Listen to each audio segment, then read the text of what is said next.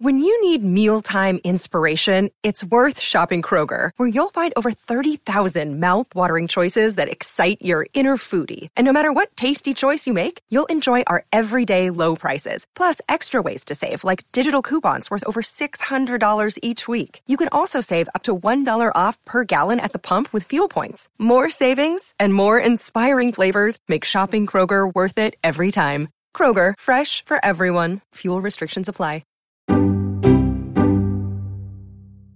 Welcome to the Violin Podcast, where we have conversations with violinists from around the world. I am your host, Eric Murgala, and I am so delighted for you to join us today.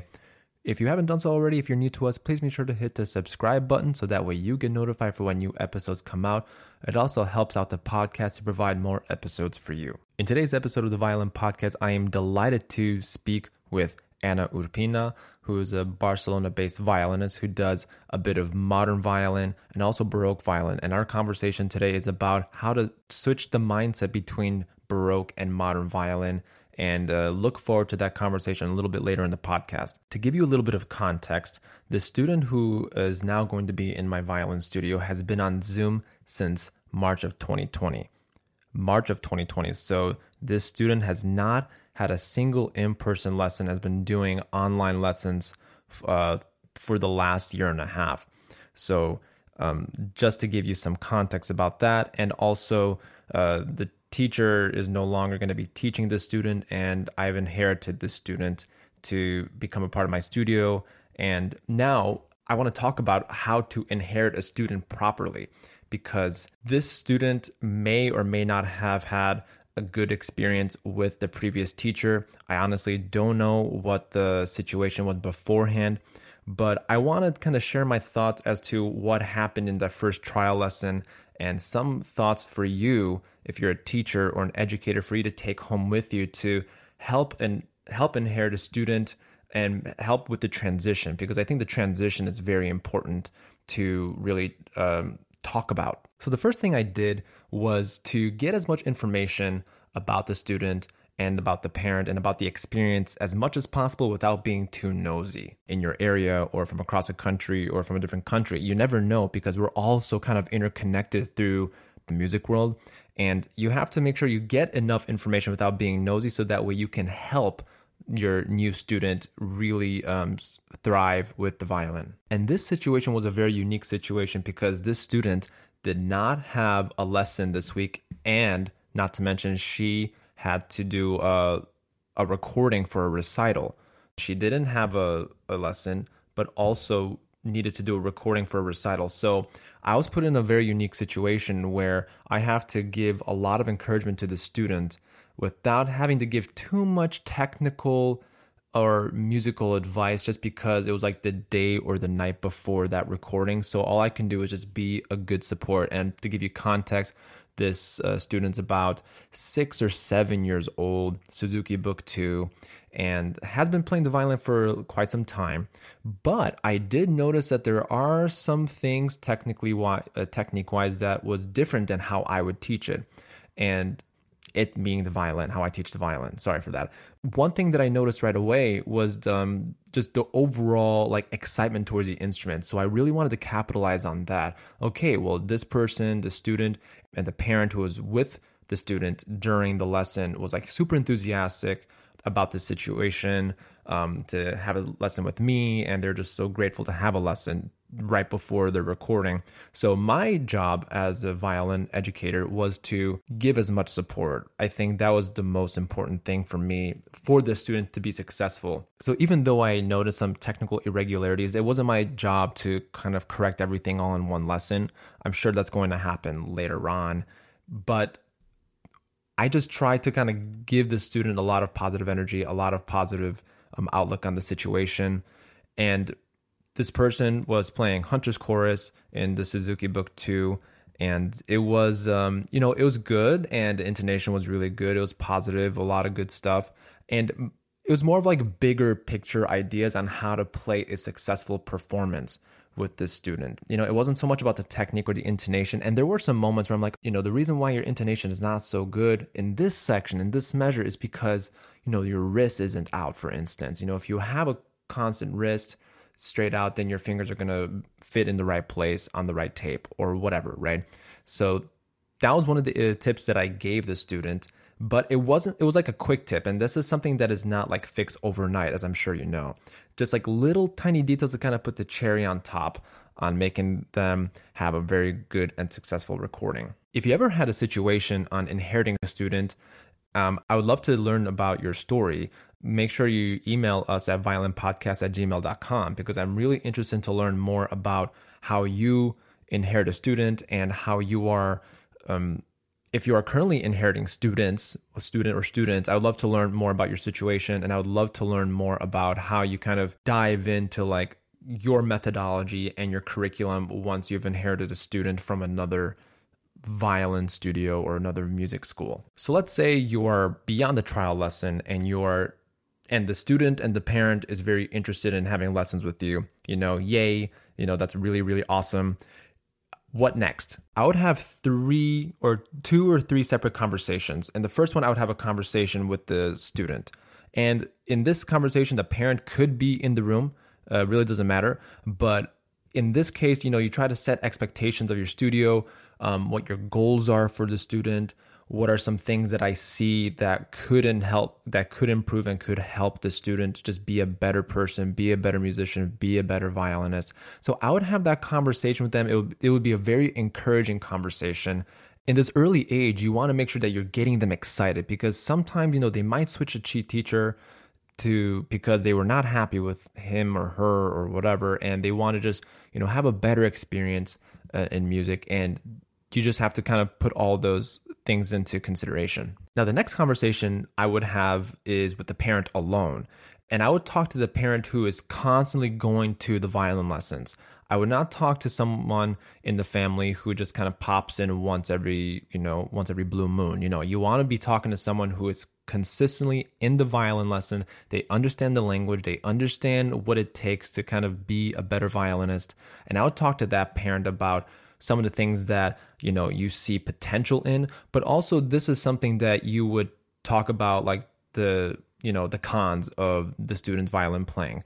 You would talk about intonation, or maybe dexterity in left hand, or bow hold, or having a straight left wrist. I can't tell you how many times I have to talk to parents about straight left wrists. I feel like that's like been my motto this entire year. And I'm sure a lot of violin teachers are like rolling their eyes and start saying, yeah, of course, straight left wrist for early beginner violinist. So you have to you have to open the conversation. You have to kind of open the door for them to come in and to really, how do I say this? You want to make sure that you are, not kind of insulting or criticizing their student too much. You want to give them constructive criticism. You can say like, hello, so-and-so, I feel like your daughter or your son has great potential in violin playing. However, these are some things that I'm noticing, and these changes do take a long time. And I kind of want your help to help me, be on the same boat, be on the same page about what the progress is going to be like. And if you think about long-term, like if you see the student 2 years from now, I see this student playing this piece this way, this is what we work on, this is how we're going to achieve it. Because if you educate the parent, I think that's also a very critical part in the process, where the parent understands what you are trying to do. And if you set the tone from the very beginning, then you're not going to be like in the middle of the semester and it's like, okay, what is this teacher doing? Especially if you work in a music school, because that could lead to a lot of kind of awkward conversations with your boss or with the parent. And because, the parents know their child the best. However, you are the teacher. So you want to make sure that you are educating the parent as to what the expectations are, what you want the student to do to help give them success. And of course, private lessons are such a personable thing. It's not like a public education music classroom where you're dealing with 15 to 20 students at a time. Private lessons are a very intimate space, and it should be a very safe space for everybody involved in the room. The student, the parent, and the teacher, they all kind of need to be on the same page, and they're all working together to achieve the same goal. And once the parent is on board and once the student is on board, man, you're game to do anything. Because once you have this parent and the student on board and they believe in you and they trust you, even from the very beginning, man, the transformation is just like really, really amazing. I can give you one example where the parent was just so dedicated to helping their child in Suzuki Book One, and it was an unbelievable transformation. They were so dedicated, they practiced every day. And I think the next tip that I would consider, and just in my situation, but it could also involve in your situation too, is the consistency behind what you're talking about. And you have to let the student know, you have to let the parent know, like, you're not going to see progress right away, but you will see progress at the end of the year or by the summertime, or these are going to be like the little checkpoints that we have throughout the year to make sure that you are staying on track. And of course, we want to do this in moderation, right? Because if you're inheriting a student, this is just the first year, and you're still kind of trying to get to know the student, you're still trying to get to know the family a little bit, and you're making a very personal connection. You're going to be one of the biggest figures in this child's life for a very long time, so you definitely don't want to mess it up. But also, you have to be on the same page, all three of you. The parent, the student, and the teacher all have to be on the same page to really get the job done. And I can tell you right now that the student that I mentioned earlier, the child is smiling a lot more. They feel more confident because they believed in the process and they listened to their teacher. Me, thank goodness they did, because now that the child is happy, the parents are happy, the family is happy. And but again, they're feeling this way because of an entire year of hard work. It was a lot of like bendy pinky, making sure that the bow grip is good, making sure that the left hand is good, making sure that the tone is good. It's a whole lot of factors that come into this. And I hope you found value in this little short segment about inheriting a student, because again, it's not really often talked about. And if you want me to include more topics like this, I would love to hear from you at violinpodcast@gmail.com, or go to our website at violinpodcast.com. Leave us a message, because we're really, really interested in getting to know you and creating this really, really awesome community. And we hope that the Violin Podcast is a resource for you to kind of get information and new ideas. Now, it is my pleasure to introduce Anna Urpina from Barcelona. So, ladies and gentlemen, we have Anna Urpina from Barcelona, Spain, tuning in with us on the Violin Podcast today. Anna, good to see you. And we just spoke right before we started recording, and you said that the weather's been kind of funky lately. Right now, it's snowing in Massachusetts. And if this is for the record, today is April 16th, Friday, and it's snowing. We have a northeaster. So, anyways, how are you doing? Very good. Yeah, not as cold as you. Not as cold. Yeah, I could really use some of that warm Barcelona air right now. Exactly. Yeah. Do you tend to have problems with your instrument when you go to different climates? Because you do travel around Europe for different concert groups. Do you experience any? Does your violin experience any trouble with the weather when you travel? Oh yes, it's terrible. Actually, it's kind of a nightmare a little bit, and especially in baroque violin with the gut strings. It's oh my god, yeah. It's if it's too warm or if it's too cold, they go out of tune, they break. Yeah, they are very sensitive. Particularly with Baroque violins, I can assume with gut strings, they're not really as stable like a steel core string is, like on a modern violin. And you consider yourself both a modern violinist and a Baroque violinist. And we actually had Augusta McKay Lodge on the Violin Podcast in the early days of the Violin Podcast, who actually did a little bit of both as well. And you're one of the rare birds that do both as well. Can you talk a bit about your background in violin and how you're able to kind of switch between Baroque and modern violin? Yeah, okay. I consider both of them violinists because, well, it's not easy to play both actually because normally you specialize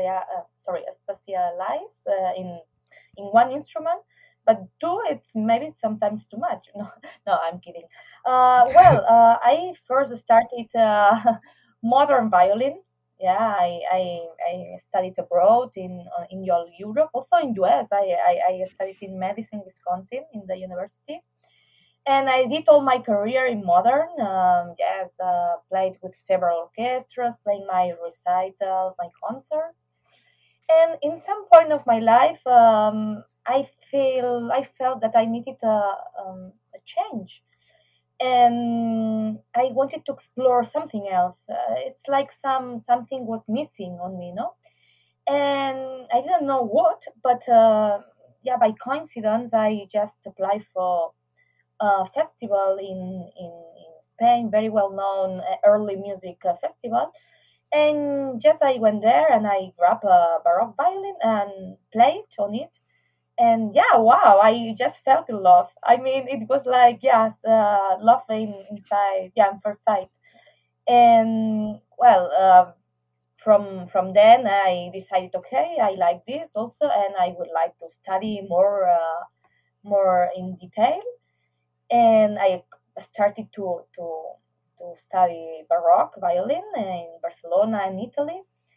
And now, yeah, I play both of them, and I have concert recitals in, yeah, so it's great.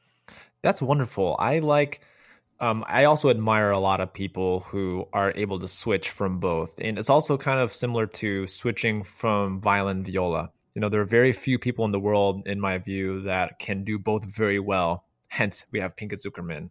The Pinka Zuckermans of the world are brilliant in that sense. Um, are there any sort of Baroque composers that you're drawn to that you really like performing the most? I did see a couple of recordings that you have on your YouTube channel, and can you speak to some of the composers that you resonate with?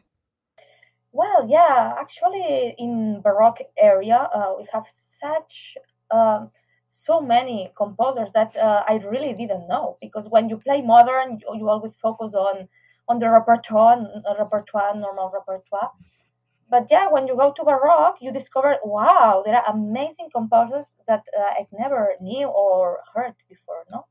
And yeah, well, I feel very comfortable with the early Baroque, like Uccellini, Castello, Fontana. They are the early ones, which also it's played in a different manner as the Baroque era, like in the middle period.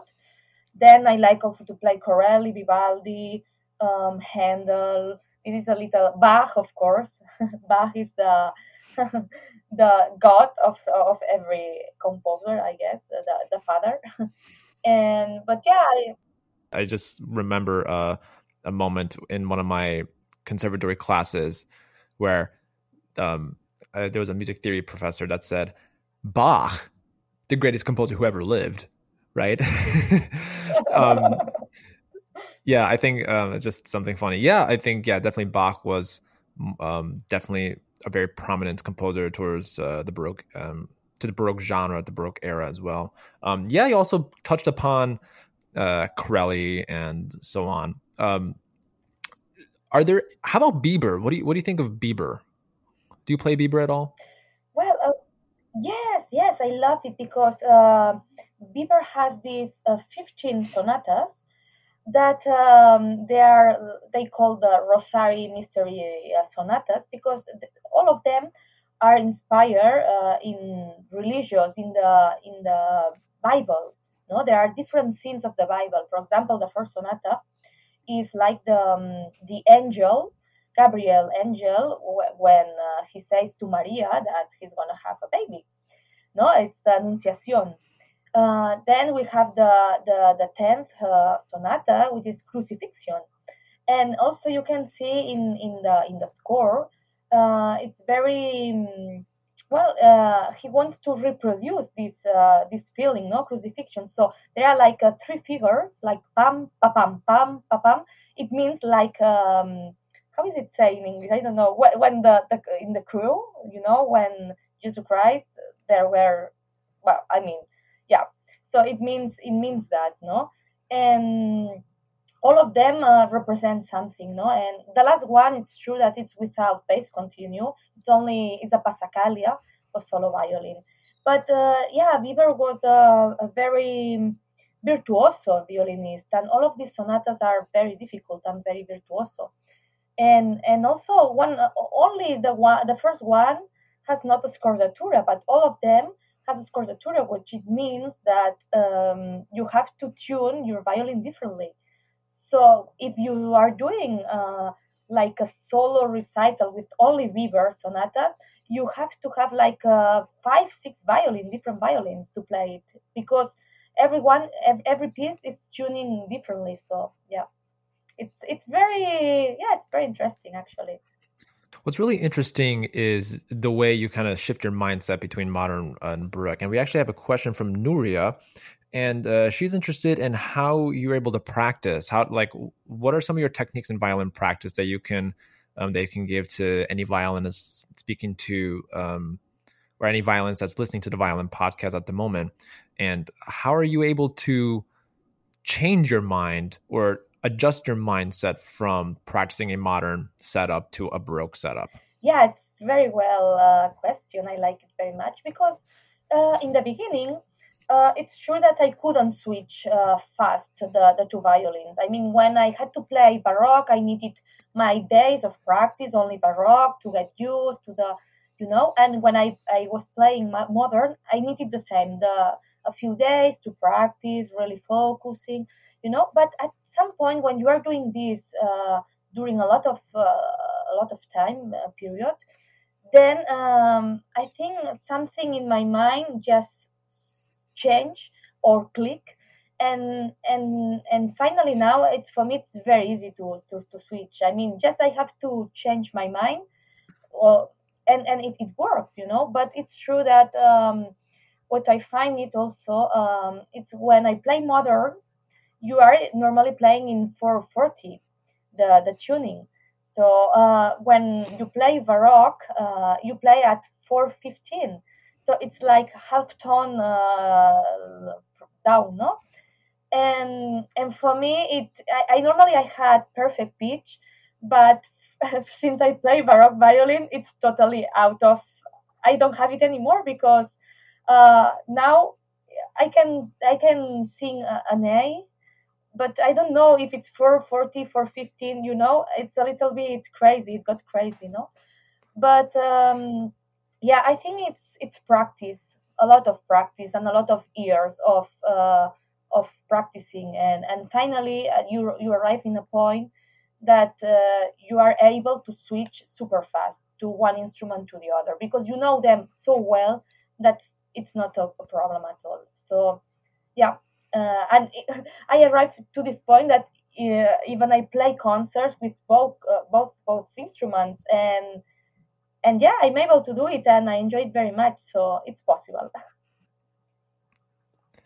I was just going to ask that question. If you are able to, like, for all the perfect pitchers out there, if you have like a perfect pitch, um, how are you able to adjust? Like for me, I have perfect pitch. I also, and it always bothered me on the radio if I'm listening to some music, even if it's a pop song or if it's a symphony concert, like if they're just like a couple cents sharp, it bothered me really, really much. So were you able to overcome that quickly, or how long did it take you to overcome something like that?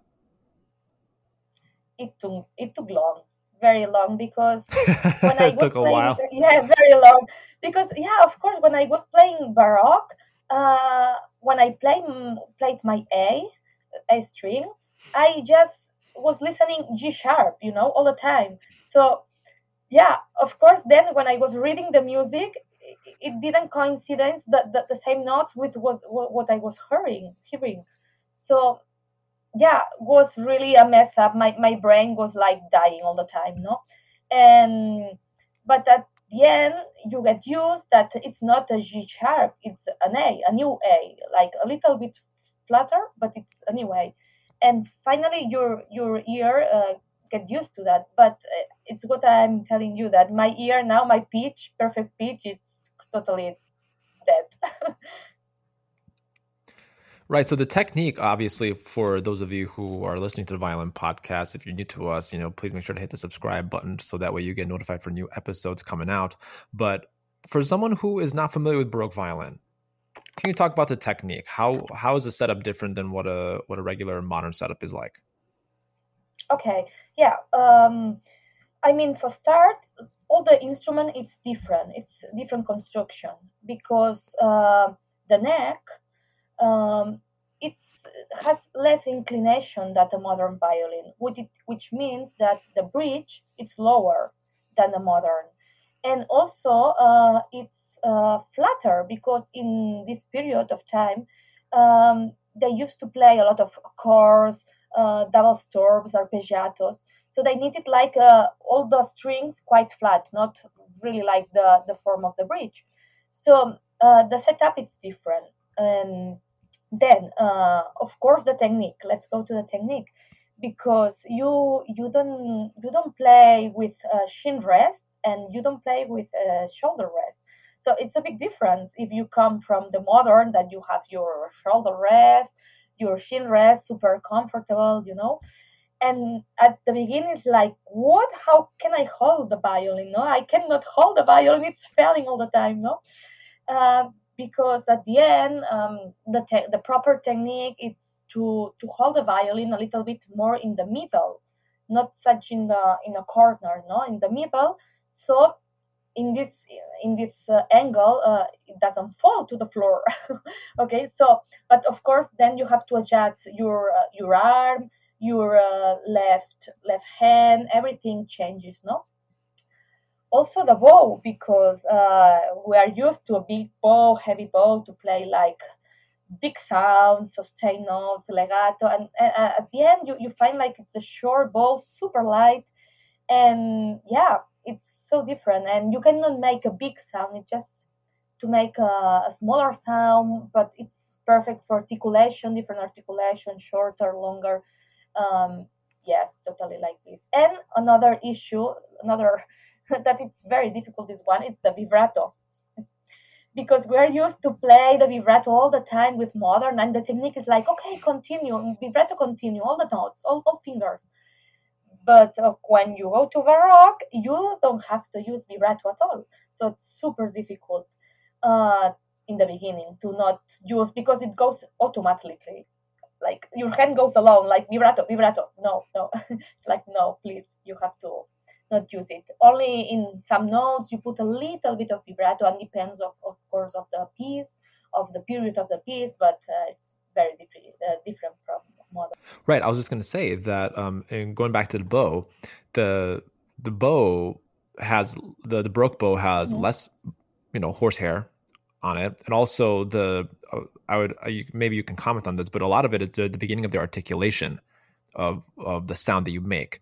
With the modern bow, that modern bow, you're able to sustain an entire a given note from the frog to the point. That's not so much the No, case with no, the no. Baroque bow.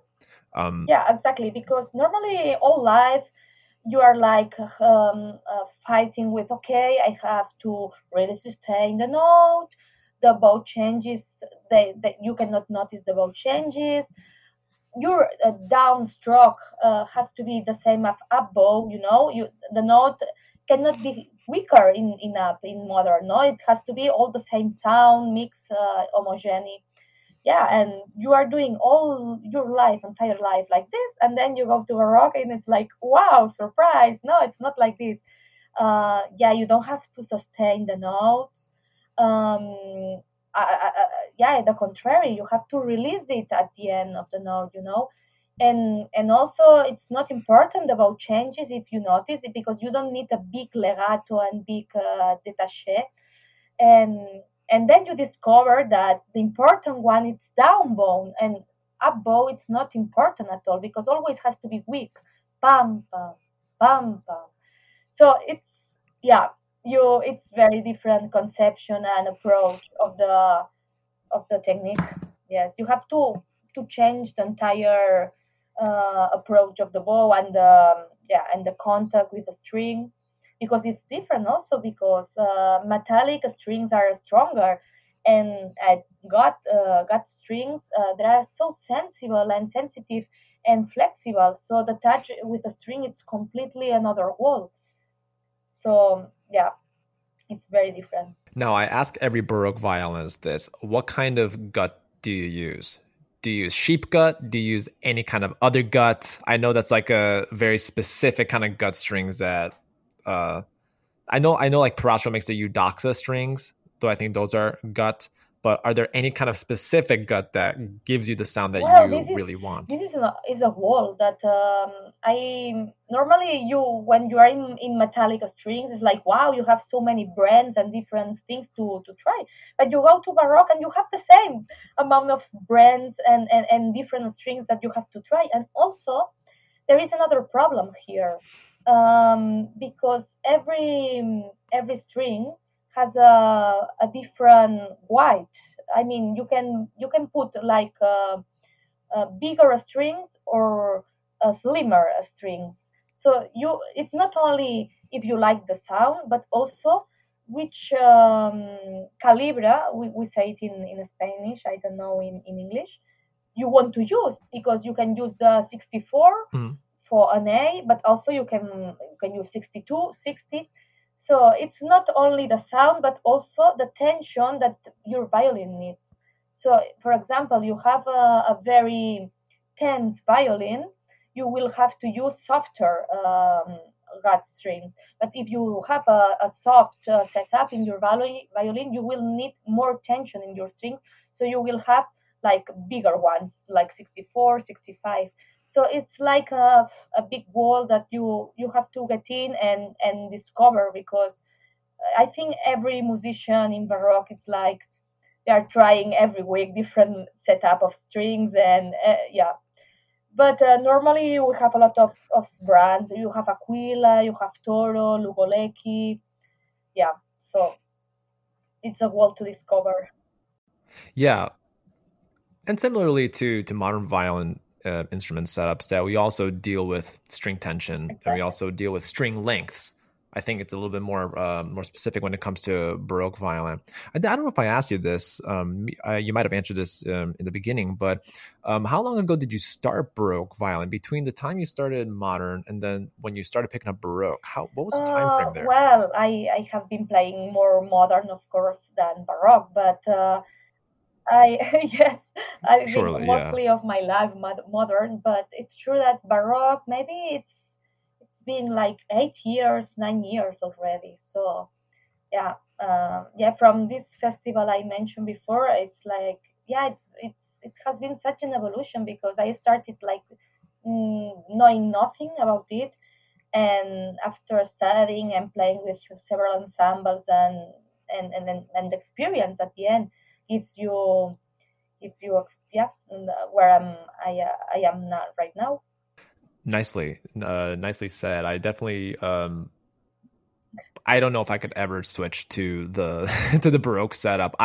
For people who know me, I'm 6'1". I'm very lengthy. I have long arms and I have very big hands. So I think playing Bach would be very easy when it comes to like playing the sonatas and the fugues, Yeah. particularly the fugues.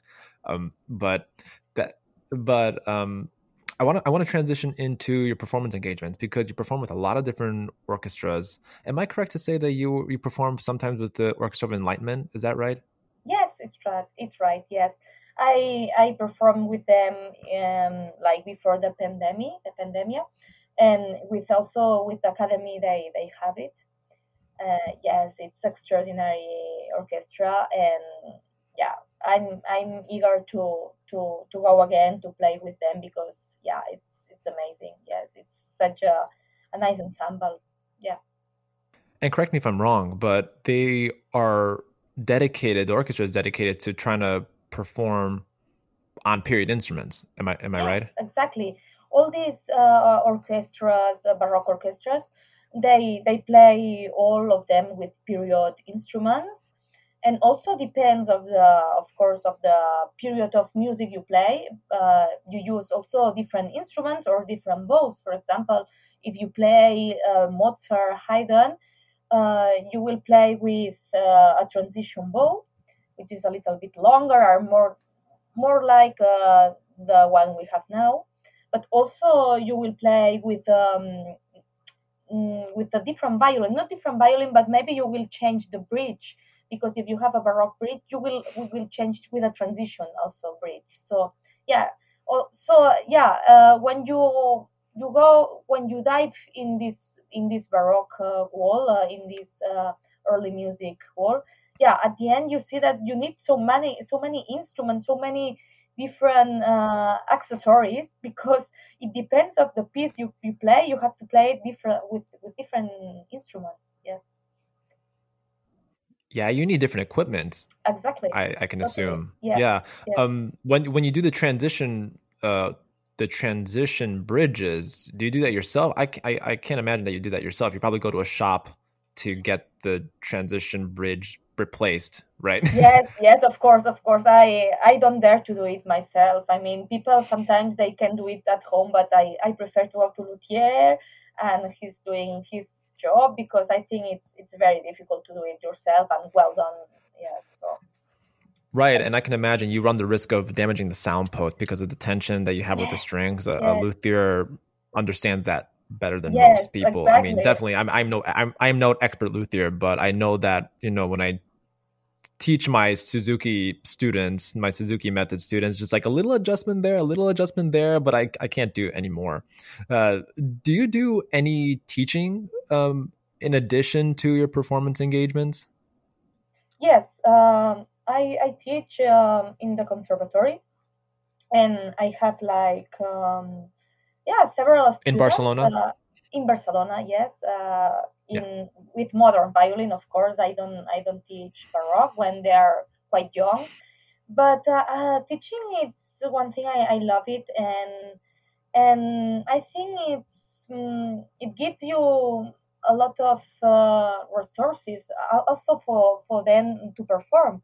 So I love to try to do both things because I think both of them they are connected.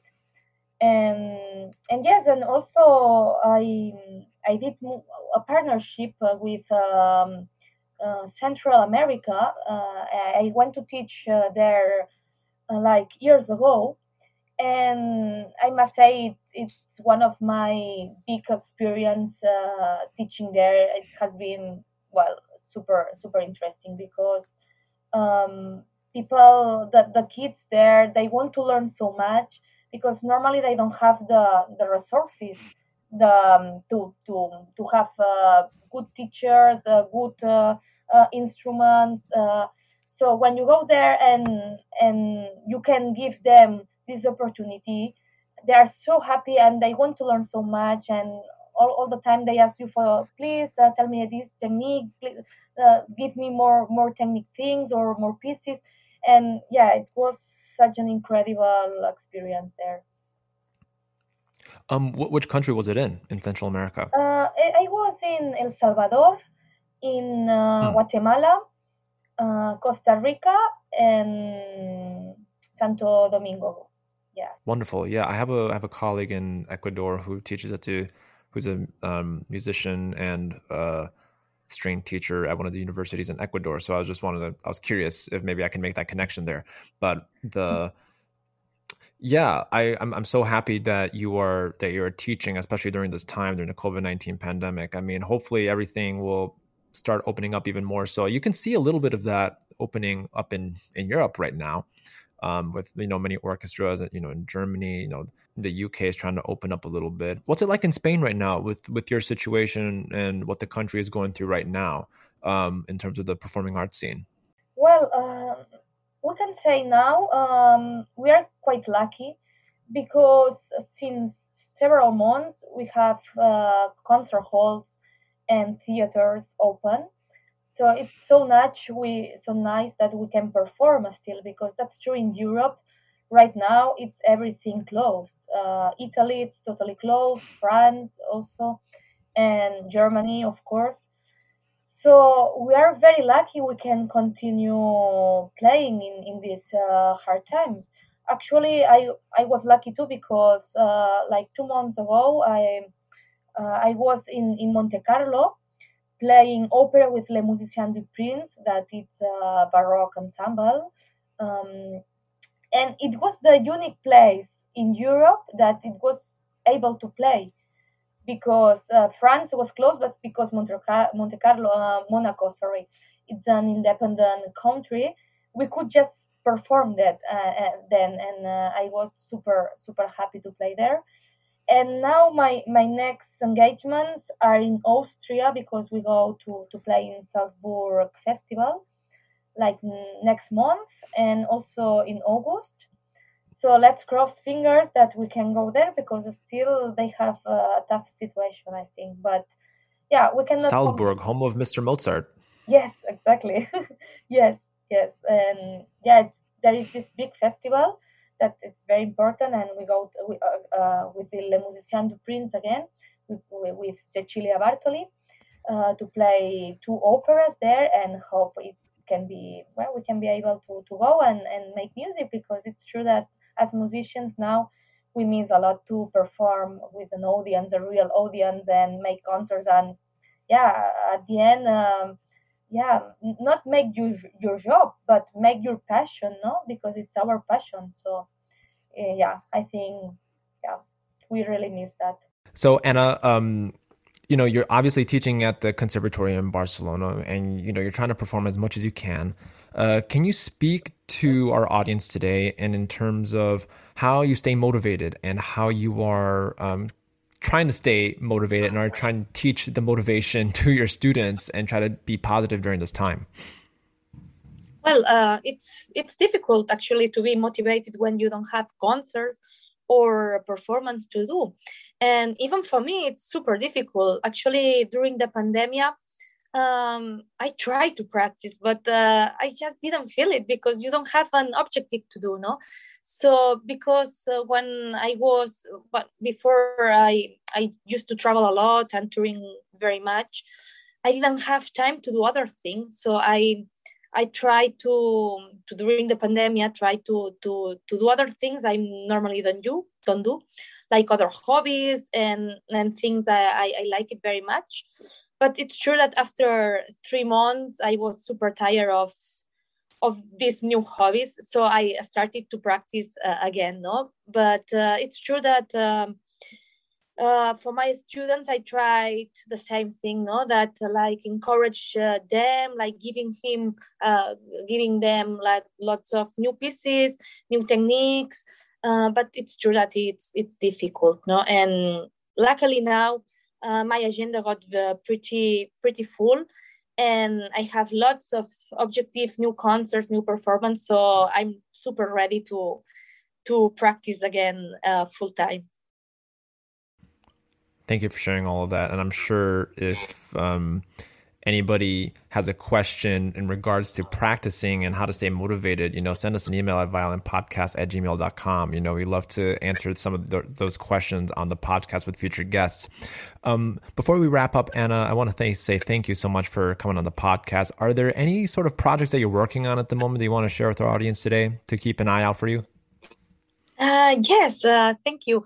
Actually, my biggest project now is to record my first album solo.